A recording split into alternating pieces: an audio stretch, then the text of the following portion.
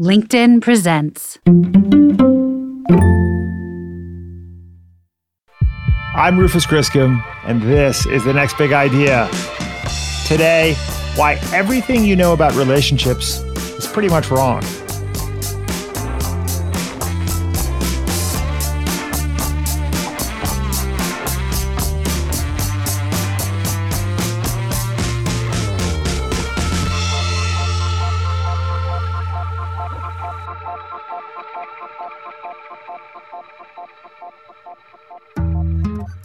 Eric Barker had no business writing a book about relationships. Getting me to write a relationship book is like asking Godzilla to improve the infrastructure in your city. I'm really not the guy. And he's not just being self-deprecating. Eric's poor people skills are scientifically verified. Agreeableness is one of the fundamental personality traits, and I scored a 4 out of 100. That's not good. No, it isn't. But rather than throw up his hands and resign himself to being a curmudgeon, Eric decided to do something about it. He went on a journey guided by leading social psychologists to better understand what he was getting wrong about relationships and what he could do to turn things around. The result is a new book called Plays Well with Others: The Surprising Science Behind Why Everything You Know About Relationships is Mostly Wrong. Our curator Daniel Pink called it humorous and profound, a book he added that will revitalize your life. In Plays Well with Others, Eric tests 4 maxims. Can you judge a book by its cover? Is a friend in need a friend indeed? Does love really conquer all? And is no man an island? The results will surprise you and change the way you think about friendship, intimacy, loneliness, and belonging. Plays Well with Others is Eric's second book. His first, Barking Up the Wrong Tree, was a Wall Street Journal bestseller. He's also the author of a blog by the same name, which is read by more than 500,000 people. One of those readers is the Next Big Idea Club's co-founder and editorial director, Ponio Giannopoulos. And because Ponio is such a big fan of Eric's work, we thought it would be fun to have him do this interview. I'm so glad we made that call because the conversation you're about to hear is funny and insightful. Listening to it made me rethink the ways I maintain my existing relationships and how I go about forging new ones. Relationships, we learned from Eric Barker, take effort. But at the end of the day, they're always worth it.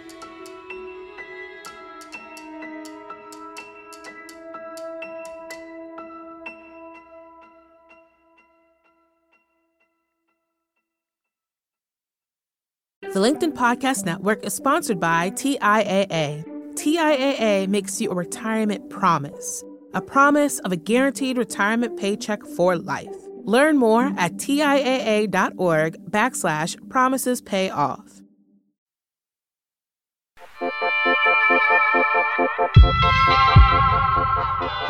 Eric, welcome to the Next Big Idea podcast. How are you doing today? I'm doing good. It's great to be here, man.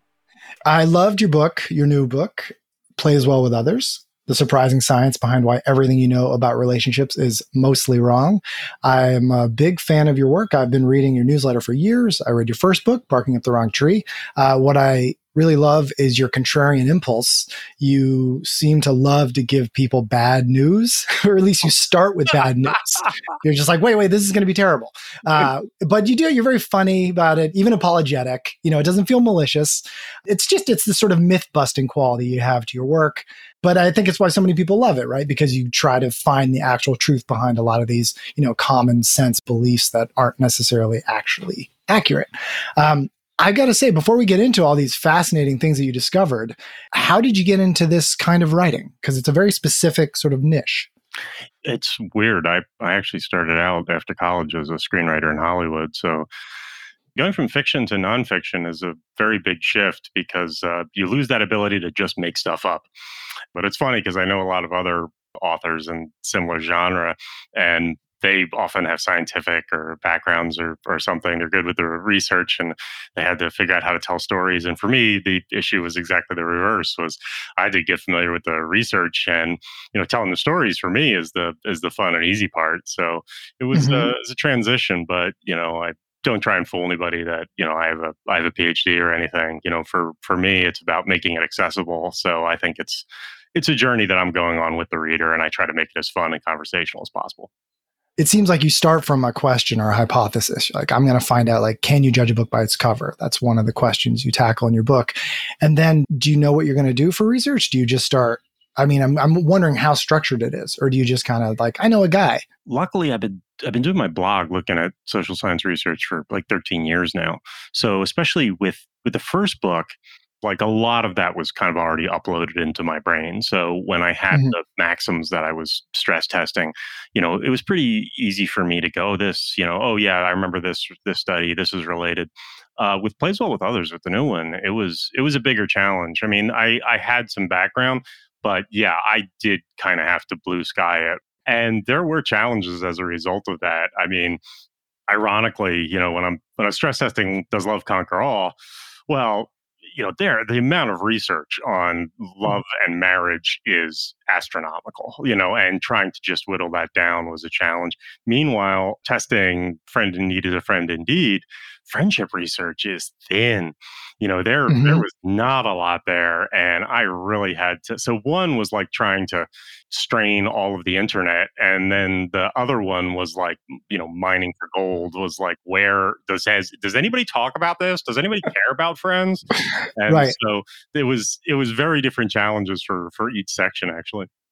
Well, let's jump into friendship, because I found that section really interesting. And I agree, there's not a lot out there. There's the book by Lydia Denworth, I think, on friendship. Yes. Because we covered that at the Next Big Idea Club a few years ago.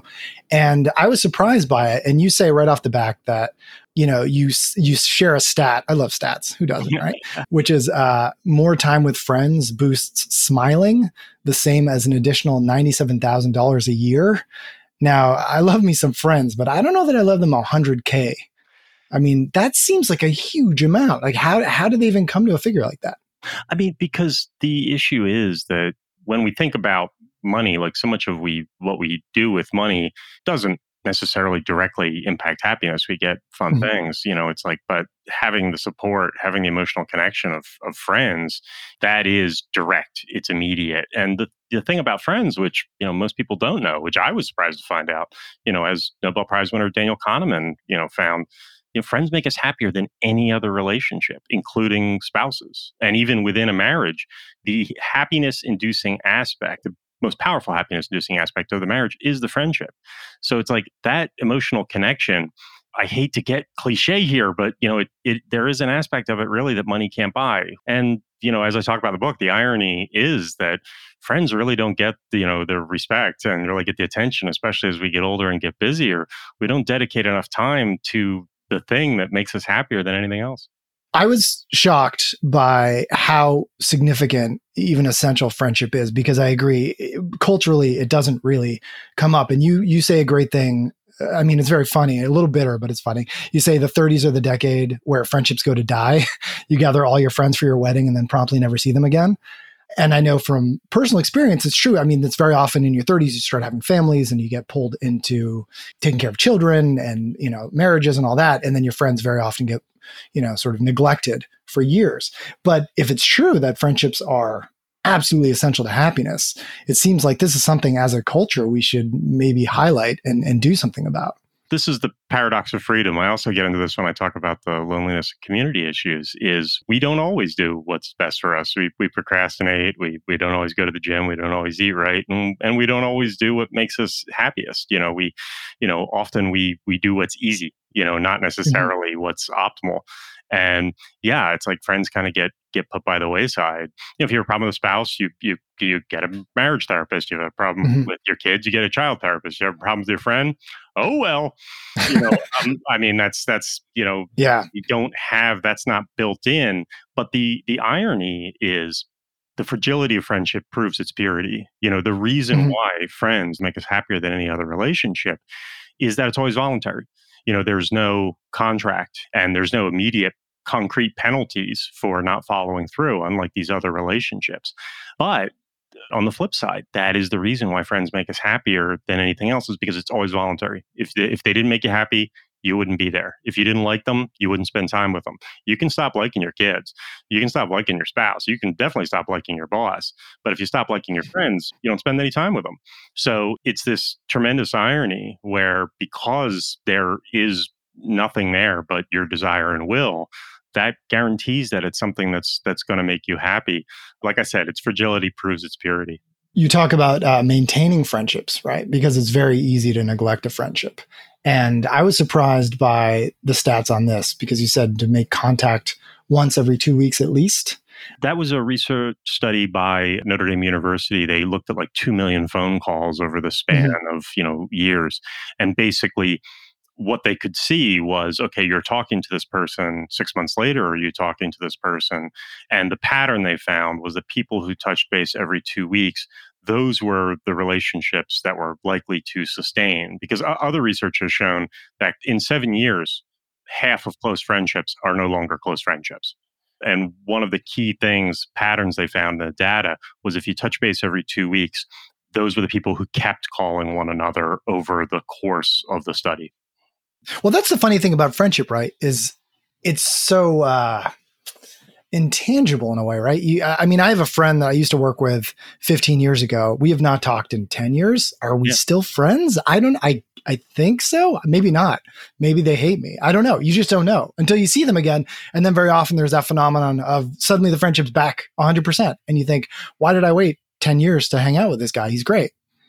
That's the most common pushback I hear from people. I have a friend who I don't see for 3 years, and we get together, and it's like no time has passed. And I'm like, yeah, that's also survivor bias. It's like you're not talking about the 9 friendships where you didn't touch base and now they're gone. And occasionally you see them on your friend list on Facebook and go, whatever happened to Jim? It's like, so you have to count those in as well. And so certainly there are some that sustain, the passage of time. I mean, and there are some smokers who don't get cancer. We need to be a little bit more deliberate about that. But the problem is if we make it too deliberate, then it just becomes another task, and it's likely to fall back on. So, what I talk about, because time is one of the critical factors when it comes to friendship, simply because it's a very scarce resource, and therefore it's a powerful signal that you care about someone, that you're making time for them. We need to build people into our lives. When you get busy, if you can have something that is consistently on the calendar, whether it's a consistent lunch, a book club, you go to the gym together, building people into the structure of your life is a really helpful way organically to maintain a friendship rather than making it like, one more thing on your calendar and Outlook. Yeah, that's good advice. And I think it's also tricky now because with so many people working remotely, you used to kind of have your work friends that would, you'd get lunch together, every Wednesday or something. And now with that gone, you do have to put a little effort into it. Well, it's really deceptive. I also talk about this in the love section, is where love just happens to us. It's like you don't flip a switch and choose to fall in love. It's this immediate thing that happens to you. And that's kind of deceptive in the sense that it feels passive. It feels like I don't. And as we all know, and as the research certainly shows, as time goes on, we need to be proactive. This is true in friendships as well. It's like I've seen a rash of articles online, about making friends as an adult, proving that, people are struggling with this. And again, I think it's that same approach where when you're a kid, you're in school, you're in college. It's like you're naturally in this environment with your peers, and you're kind of forced in a way to connect with them. And then when you get out into the working world, it can be very different. And the pandemic only accelerated that, where all of a sudden what was passive, what just kind of happened to us, we need to put a little, elbow grease, a little bit of deliberate effort into it. And that's a difficult transition. It kind of sets us up that, oh, this is going to be simple. And then we're very surprised when we have to be a little bit more proactive about it. When's the last time you made a new friend? Oh, that's interesting. I mean, I don't know if I'm the modal case here, because I definitely struggle. I mean, that's the attitude I take in the book, is that I struggle with these things as much as anyone. Yeah. Well, in it, in your defense, it's hard to make friends as an adult. There's always a little bit of awkwardness. It is something weird. There's no doubt about that. But one thing that was very reassuring to me was that issue of, in the book, I go into Dale Carnegie, which is probably what everybody thinks of when they think of how to make friends. And Carnegie's book is much more about business networking, but most of what he talked about is validated by the research. The only thing he got wrong was he talked about putting putting yourself in other people's shoes and seeing from their perspective. And Nicholas Epley's research shows that we're pretty terrible at that. But that said, Carnegie's stuff is great for the very beginning, for like making acquaintances and networking. But when you take it to the next level, when you want to make the deep kind of friendships that you and I are talking about, it's like, it takes time. And the other thing I talk about is vulnerability. And there is that issue. Like you said, it's kind of awkward. You feel weird. You feel, we kind of feel that passivity aspect where it's like, you feel like I shouldn't have to put effort in, or then it's not real, or I'm going to look stupid. I'm going to be rejected. And the truth is that there's, in psychology, there's this thing called the beautiful mess effect, where it's the fact that we often forgive others a great deal of awkwardness, yet we hold ourselves to a much higher standard. Like when someone else flubs something, we actually regard them usually in a warm fashion. Whereas our fear is that if we do something silly or awkward, we're just immediately going to be exiled to a distant village or put on an ice floe and we're done.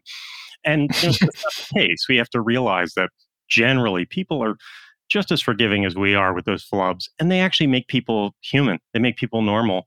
It's really not that difficult. And that aspect of vulnerability, not only is it, nice, not only is it helpful, but it's really powerful, because when you talk about the things that you are scared about, when you are a little bit awkward, when you reveal those things, it makes you human. It tells the other person that you feel safe with them, that you trust them. And the research shows the best way to get other people to trust you is to first put the trust in them. So that awkwardness, we really shouldn't fear it as much as we do. Sure, things happen and we look stupid, and those things stand out in our memory like neon signs. However, survivor bias, it's like we forget all the times that we did something silly and it bonded us to other people. And over time, the research shows that small talk creates a decline in friendship quality. When you just talk about the weather with people that you're supposed to be close to, it creates distance. We need to open up. We need to not be afraid to look stupid. We need to be able to do those things. I could go on forever about the power of vulnerability. It's really critical. It's a huge thing. And it's funny. I love hearing that fact about how small talk almost degrades the quality of a friendship, because I know that personally, I'm very introverted, so I don't make a lot of friends, but when I do, they're very important to me, those friendships. And I hit a point at which I want the friendships to go deeper, or I sort of don't want to keep going with a friendship. I mean, I can feel that within me. And I found that when I make the effort, 9 times out of 10, it gets better. Like most people don't say like, well, hang on, I don't want to talk about my mom or like my childhood or whatever. Like people want to talk about themselves if they feel like they're not going to be judged. And if you're a good friend, you won't. So most of the time it ends up turning out very well. Absolutely. And that's the thing, is that a lot of people will complain about the quality of their relationships and that they don't feel supported. They do feel lonely. And that sucks. But we also have to look and realize it's like, if you're not opening up, if you're not sharing what you're dealing with, what your challenges are, what scares you, how the heck do you expect other people to help you when they don't know what your problems are? Right. So it's this natural kind of thing where, my friends aren't really supporting me. It's like, well, did you tell them that you need help? We need to do that because it's really, really powerful. And what we don't often realize is how negative it can be for us as individuals, where, loneliness is correlated with pretty much every negative health result that you can possibly imagine. Like doing that research scared the hell out of me while I'm sitting there in the middle of the pandemic writing this book by myself. But the thing is, when you're hungry, you need to eat. When you're exhausted, you need to sleep. But when we don't feel connected to others, that feeling is not as stark. It's not as clear. We can just feel a malaise. We can just feel sad. We can just feel down. It's not as clear what's going on there. And, we need to open up to people so that they can assist us. And what you see, Robert Garfield did research at University of Pennsylvania, where this takes its toll on us, is that people who aren't vulnerable with what they're dealing with are more like their illnesses are prolonged. They're more likely to experience a first heart attack, and that heart attack is more likely to be lethal. It's a lot of stress. John Cacioppo's research on loneliness, shows that the elevation in stress hormones is the equivalent of a physical assault. So basically, loneliness is like getting punched in the face. But the irony of it, and Cacioppo called this the paradox of loneliness, is that loneliness is like it's basically klaxons going off in your head saying you are in, if you're in danger, you're alone. No help is coming. But often the result of feeling lonely is that we actually push people away. We distance ourselves further. And so sometimes, we ignore the alarm and the fire alarm, and it can actually make things worse. So we do need to deepen those connections, not just make those kind of casual, soft, easy connections. And you make the distinction between loneliness and solitude, right? Because loneliness is a feeling. You can feel lonely while surrounded by people. Yeah, this was some of the research that blew me away. Again, this is John Cacioppo, where he found that on average, lonely people don't spend any less time with others than non-lonely people do, which at first I tell people that and they don't believe me. They want to check me for head injuries. But when you think about it, like you said, you can be in the middle of Times Square. You're going to be surrounded by people, but you're not necessarily going to feel connected to them. Loneliness is a subjective feeling. Loneliness is an internal experience. Loneliness isn't merely being proximate to people. Loneliness is how you feel about your relationships. If you have a strong family and great friends and you go on a business trip, you don't feel horribly, despairingly lonely. You might miss them, but you don't feel like this horrible, deep loneliness when you travel because they're there. And that's what it is. It's that knowledge of that connection. Yet, if you don't feel connected to people, you can be surrounded by people and still feel lonely. It's about that meaningfulness of those connections. And that's why solitude, Vivek Murthy, Surgeon General of the United States, said solitude is protective. Solitude is a positive thing in terms of our physical and mental health. And again, ostensibly, they're the same thing. Loneliness, you're by yourself. Solitude, you're by yourself. But the distinction is that subjective experience is when you are away from people and you feel like nobody is thinking about you, nobody cares about you, that your brain at its most fundamental level sees threat. Versus if you have strong relationships and you take some time to yourself to recharge, that is a total absolute positive. And it's really about our internal states and our perception of the depth and meaningfulness of our relationships. There was a stat that I found really alarming early on when you're talking about loneliness and about Japanese youth not wanting to date because it's essentially too much hassle, right? And I have to say, that's my fear when I look at technical innovation and robots and AI, and where everything becomes customized, right, to what we want. And the fundamental thing about people is they're their own people, right? They're not customized to what we want. And so I worry, whether we're creating a world for the next generation or the next couple generations where there's just people are unwilling to compromise, and so they elect for a kind of, a kind of a loneliness, but like a tech-assisted loneliness. I mean, again, it's that issue of we don't always do what's best; we do what's easy, and that's the danger. Is for the vast majority of human existence, we had no choice but to be in communities. And that's why Faye Alberti, a historian at University of York, she found that before the 19th century, loneliness pretty much didn't exist, which again... Yeah, that blew my mind. Just loneliness did not exist.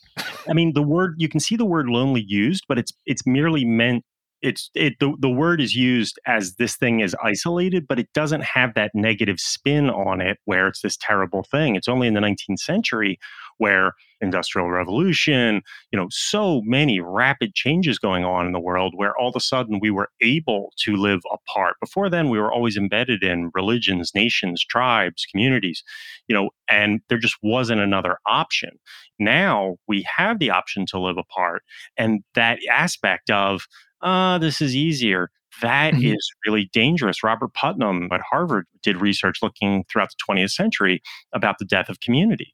You look back to the 1950s and you think about bowling leagues and the Elk Lodge and like all of these things that just seem archaic. And it's like, where did all that go? And what Putnam found was that it was basically television. It was the advent of TV replaced that. And we replaced those kind of deeper social connections with parasocial relationships, television characters. That became sort of this replacement. It sort of cannibalized those real relationships. And I talk about in 2008, there was a writer's strike in Hollywood, and a lot of TV shows stopped producing episodes. Researchers studied TV viewers, and what they found was this was the emotional equivalent of a breakup. Those were real relationships to these people, and not having their quote unquote friends made them feel alone. And now in the 21st century, that's only been accelerated with social media, where we're replacing face-to-face time and community activities, with Instagram and Facebook. And I don't want to be one of these doomsayers who's like, oh, social media is awful and terrible. It's not necessarily, but we only have so much time in the day for socializing. And if we completely replace real friendship connections and real emotional connections, with social media, that's like living on a diet of junk food. Like it's really not as, emotionally nutritious to us. I've caught myself doing the same thing, and I probably shouldn't besmirch podcasts while I'm interviewing someone on a podcast. But I was listening to a podcast, and it was one of those podcasts, based on a TV show where you've got the actors or creators just talking. And I would tune in every week. And I realized one day, I felt kind of pathetic because I thought, oh my God, these guys, they're friends, and I'm just hanging around as if I were their friend. No, I've done the same thing where, I've been so busy with all this book stuff, and I'm working on some grunt work, and I'll like, oh, I should put on, I don't know, music. I'll put on, a podcast. I'm putting on an episode I've already listened to in the background. And I had the same realization where I'm like, is this like some sort of pseudo friendship in some sort of like Philip K. Dick novel? Like, I don't think we're realizing that it's like so much of this is due to the fact that we're not, like, it's great. We have so much more freedom that we're not embedded in groups that inevitably will have social pressures upon us. On the flip side, without that pressure that we evolved to kind of have, we can be lazy, and that can have like really strong emotional and mental health impacts that, again, are not immediately apparent to us, or at least the causes aren't immediately apparent to us. And we just wonder why we feel a little down, or we feel this kind of like ever-present hum of anxiety. And that's what that is. Mastering the art of friendship is hard. But you know what's even harder? Mastering the art of love. After the break, Eric and Ponio discuss the futility of active listening, the similarities between love and addiction, and why you and your partner really need to schedule that date night.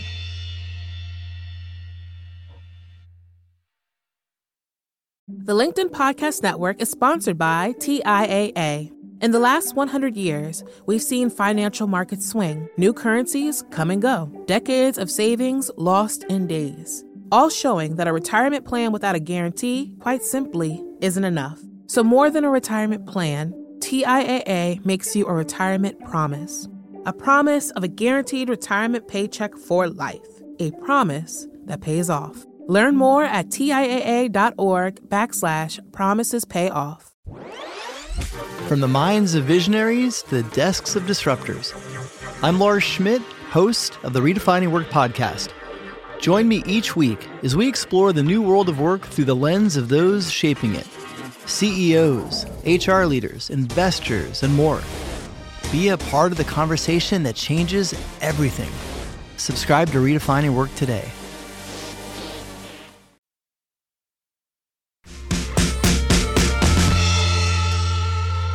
Well, let's move on to love, because this was a fun one. Love was great. As someone who's been married now for, I should know this number, but I don't. It's been a while. Almost we 20 can edit years. this part out. You don't want to get in trouble at home. You know what it is? It's been so blissful. I don't even try to quantify it. There you go. But I was thrilled, first of all, that right off the bat, you start with a lot of warnings, like, heads up, I'm going to destroy your worldview of love. But then you talk about how active listening doesn't work. And I love that because I feel like that's a very common piece of advice given by therapists, couples therapists, whomever, oh, you need to active listen. You need to repeat what the person says. And to me, I can't do it with a straight face because it just sounds so patronizing. Yeah. And apparently it doesn't really work unless I guess you're negotiating with a hostage. The issue there is that it does work in theory. It's kind of like me saying, oh, yeah, you can be UFC heavyweight champion. Just walk into the ring and just knock the guy out. It's that simple. And you're like, don't complicate it. You're like, in theory, that works, but I don't know if I can do that. That other man is very scary. That's the issue, is that it works if you can do it. Most people can't do it. Most people, when in those situations, emotions are running high, adrenaline's running high, and they can't be that calm and deliberate and non-reactive. It is very successful in therapy situations, and as I talked about at the beginning of the book, hostage negotiations, because you're a third party. You are not the person that the finger is being pointed at. So in that situation, active listening, you don't feel like you're being attacked. Once it's a relationship argument, when it's you who didn't take out the trash, now all of a sudden it's very hard to not want to come back over the top and start making defensive accusations, or to start criticizing. So it's a great idea, but it's not something most people can realistically accomplish in a relationship discussion. One thing you say is, traditionally or historically, perceptions or metaphors for love is a kind of sickness, right? From ancient Greece. And it's this very popular metaphor. It's an affliction and almost like a fever. And eventually we burn it off. But you say that it can actually be taken quite literally, that if you look at our brain when we're in love in an MRI, it's hard to tell the difference between a loving brain and an OCD brain.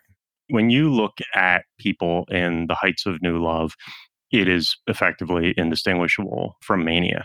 And I actually quote Frank Tallis, who is a psychiatrist, who said, if you went into a therapist and described, your feelings and didn't mention, love, you might walk out with a prescription for lithium.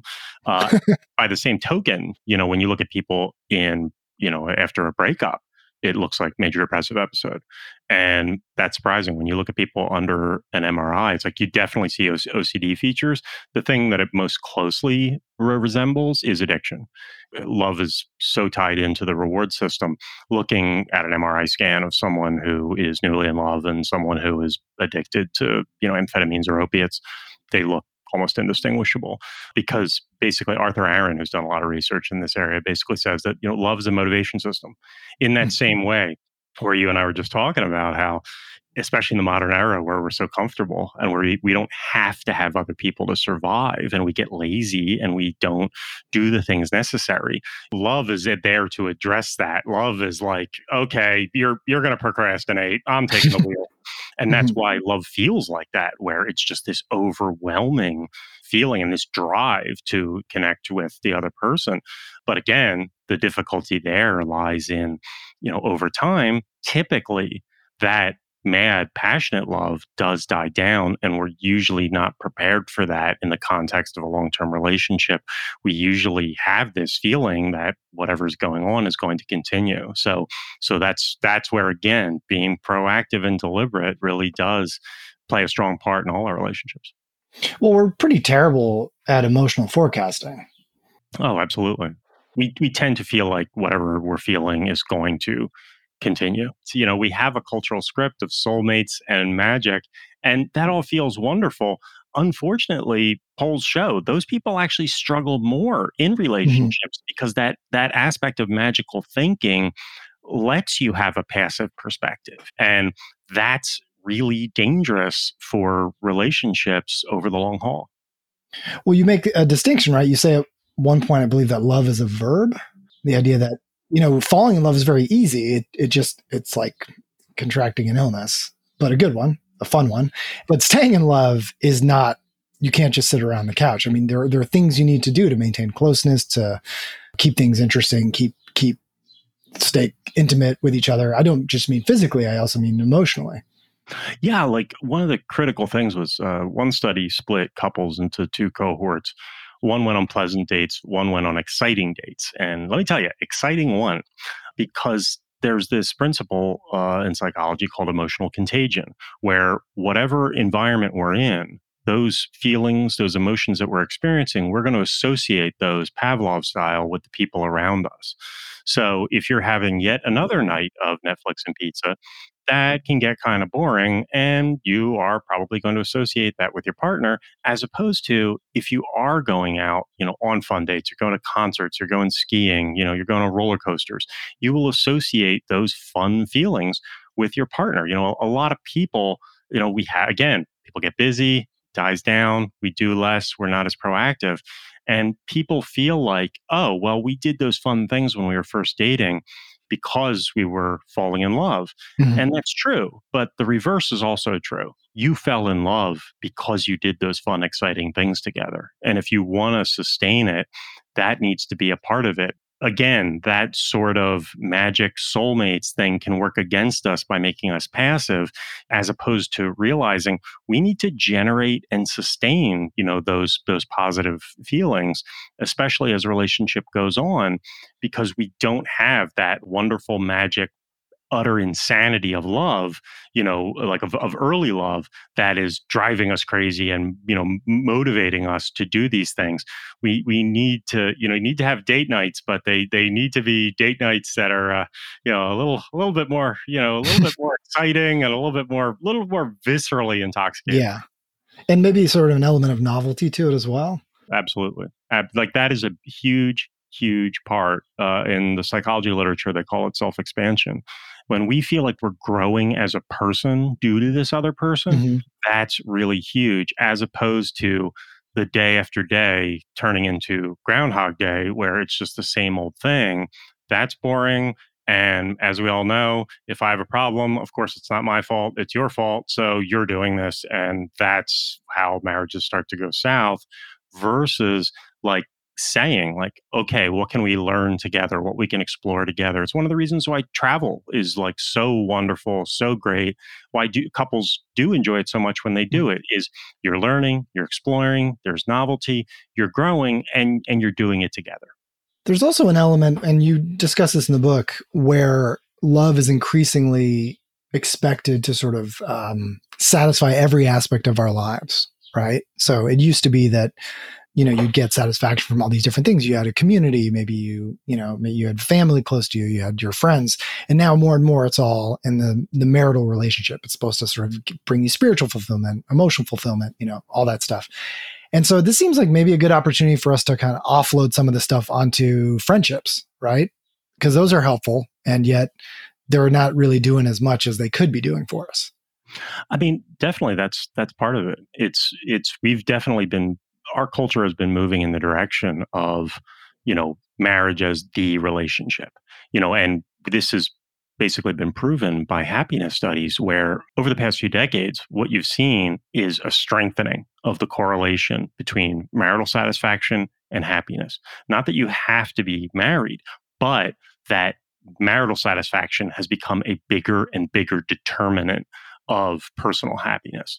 And so we are kind of all in on marriage because there was a tremendous shift. Historically, marriage was more about getting powerful in-laws.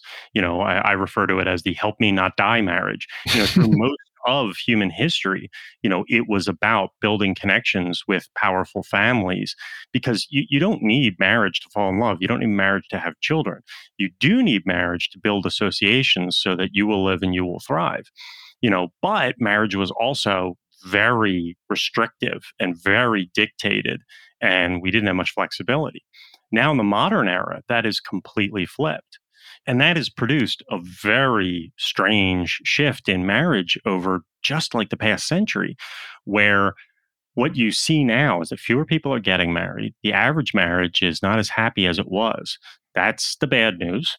The good news is if you do the work, if you customize your marriage, if you treat it like a do-it-yourself kit, the happiest marriages in the modern era are happier than any marriages that have ever existed. We have that flexibility and freedom to make it whatever we want to be, because we don't have the social, religious, cultural pressures to handle it in a specific way. But again, once again, that requires us being a little bit deliberate, proactive, communicating with our partner, figuring out what we want, and, really treating it systematically in a way, because we can't rely on social pressure unless you're Amish. If you're Amish, this doesn't count. You don't have to listen to me. But like that should be the subtitle of the book. If you're Amish, exactly, it's like if you have those cultural pressures, then stability is all but expected. But if you don't have those pressures, you need to create a structure for yourself.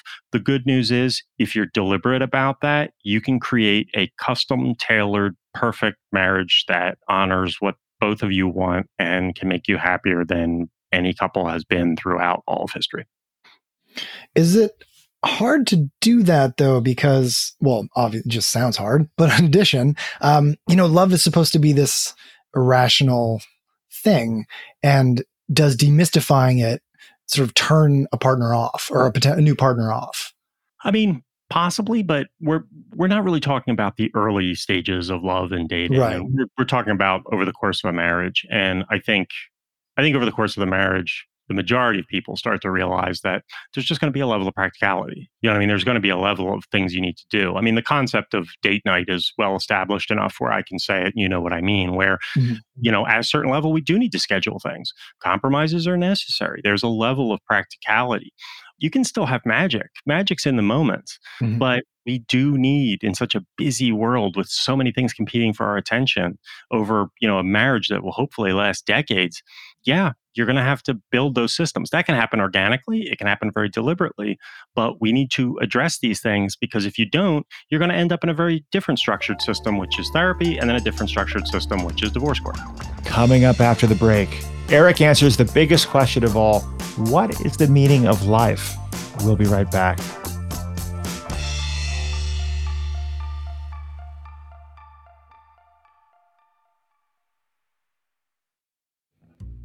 I think it could be useful to take a step back and tell you a little bit more about why we do what we do at the Next Big Idea Club. We do it because our lives have been transformed by books. Fresh ideas from the world's great thinkers we find both fascinating and useful. And yet we know that books can be really long. And we have limited time. We know that you're busy. There is a universe of brilliant ideas stuck in books, trying to get out, trying to get into your ears. So we created the Next Big Idea app, which delivers the key insights from the best new books directly into your ears in only 12 minutes from the authors themselves. This part is important. Other book summary apps summarize books without permission from the authors, who deliver the heart and soul of these books. We want to give you the authentic article, and we want to help authors succeed. We want their ideas to be discovered. And we hope that after downloading our app, you will also buy their books. Every time someone downloads our app, and every time someone subscribes and joins our community, it puts a bounce in the step of all of the 9 amazing members of the Next Big Idea Club team, guaranteed. You subscribe, and you will put a bounce in our step, maybe 2. Please join us. Just search for Next Big Idea wherever you get your apps. There is no better way to get smart fast, and no better way to put a bounce in our steps. Download the Next Big Idea app right now.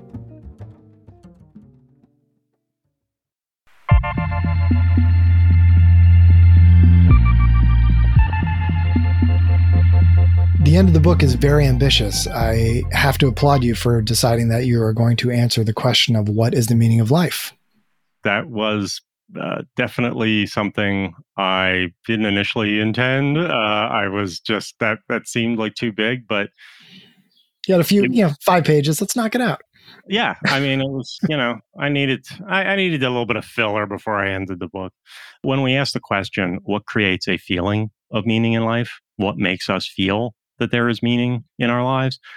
It's very clearly the issue of belonging. This is research by Roy Baumeister, where the issue of belonging, feeling in a group where you're connected, you are supported, this is what produces the feeling of meaning in our minds. And that is the only meaning that is meaningful. That is the only meaning we will ever know.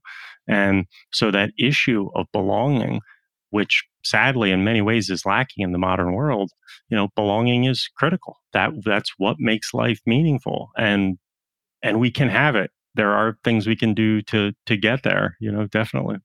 So what are some ways we can boost a sense of belonging? What comes to mind?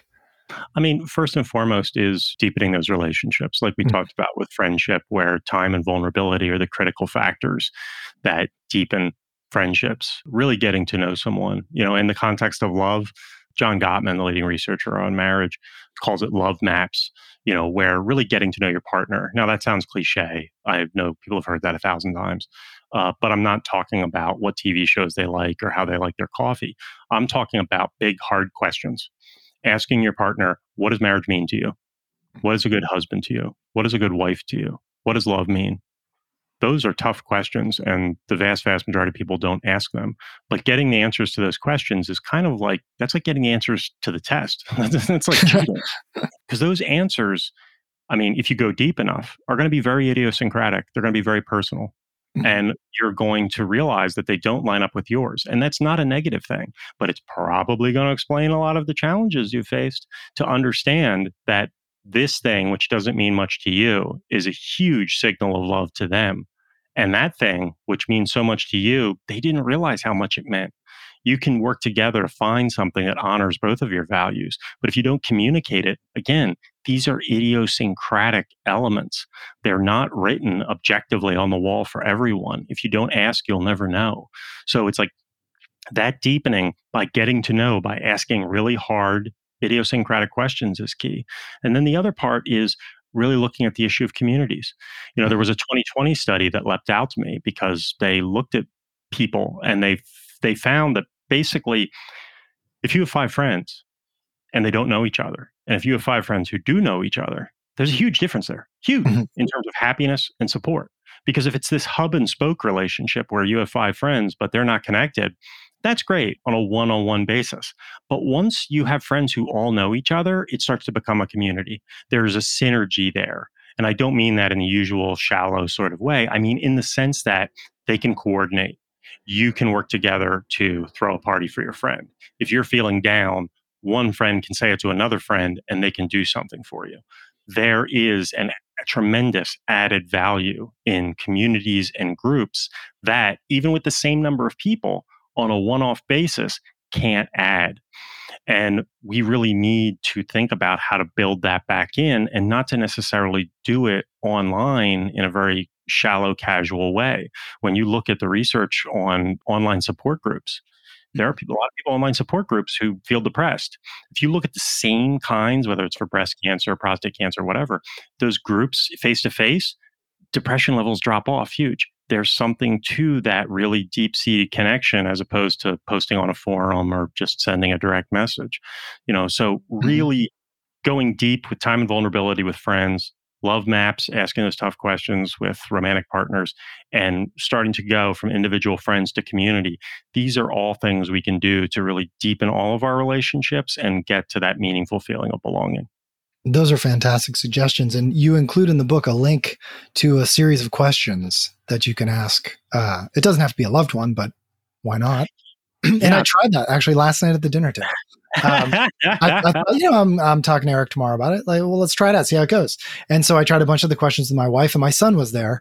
And I have to say, he's 12, almost 13, so he's not particularly forthcoming right now. And he opened up more in this one conversation after dinner than in a year. I couldn't believe it. In the beginning, he was kind of goofy and joking around, but then he got really sincere about it. First and foremost, I cannot tell you how happy I am that you did that. That really warms my heart. This is work by Arthur Aron, who, if you look at the majority of the research, I think Jeff Hall did most of the research showing how long it takes to make a friend. And it's like dozens of hours, or for best friends, it's like hundreds of hours. And Arthur Aron did this research, that list of questions you're talking about. And he was able to make people feel like lifelong friends in 45 minutes. And it's staggering for both friendships and also for romantic relationships. It was extremely powerful to just have people really talking about these kind of things we don't talk about. And some of the questions aren't like, super utterly personal or embarrassing, but just to really give your opinion and perspective and your feelings. It's not only has it been powerful in terms of its academic research, yada, yada, But when Arthur Aron was first putting these questions together, the two research assistants who were working on the project with him actually fell in love and got married. That's so great. Yeah, you can see how it happens because the questions as you go along, some of them are really seem, like who would you have over for dinner? Like just basic questions. But they go deep and then they also go a little more shallow, but they are a way of really expressing curiosity. And you usually only do that when you first meet someone. So it's a way to kind of revitalize a relationship, I think. I mean, based on having done it once, but still, I was pretty impressed. Well, that's the thing, like you just said, is that very often we have this phase early on in any relationship of getting to know someone where we learn so much. And then we base the further years on utter assumption. And people change. We all change to some degree. Our fundamental personalities may not change as much, but our preferences, our ideas, our perspectives, and certainly our feelings can change day to day, or for me, minute to minute, but we don't need to talk about that. And people might think, oh, some of these questions are who would you have for dinner? That's not, but it's still underneath it. It shows, what does this person value? What are their priorities? What are their values? What are their beliefs? What do they want more than anything? You start to see, especially over the course of more and more questions, you start to see patterns, you start to see deeper understanding that you just don't get by like typical interactions like going to Starbucks. Well, Eric, thank you so much for joining us today and talking about, so many fascinating topics. I feel like I touched on maybe 2% of all the amazing things you share in your book. Thanks so much for being here. It was great. Thank you. That was the Next Big Idea Club's co-founder and editorial director, Ponio Giannopoulos, speaking with author Eric Barker about his new book, Plays Well with Others. If you want to try a few of Arthur Aron's intimacy-building questions at dinner tonight, you can find a link to them in the episode notes. And if you want to hear Eric summarize the book in just 12 minutes, download the Next Big Idea app and search for Eric's Book Bite. While you're there, you can hear hundreds of book summaries read by the authors themselves. Plus, we've got e-courses, bonus episodes of this show, and exclusive content featuring our curators, Adam Grant, Malcolm Gladwell, Daniel Pink, and Susan Cain. All you have to do is go to your app store and search for Next Big Idea. If you like this show, please follow us on Apple Podcasts, Spotify, or wherever you're listening. And if you're up for it, we'd be really grateful if you take a minute and leave us a rating and a review. It really helps us out. Our executive producers are Caleb Bissinger and Michael Kovnat. Sound design by Mike Toda. We give the team at LinkedIn a perfect score on the agreeableness scale. I'm your host, Rufus Griscom. See you next week.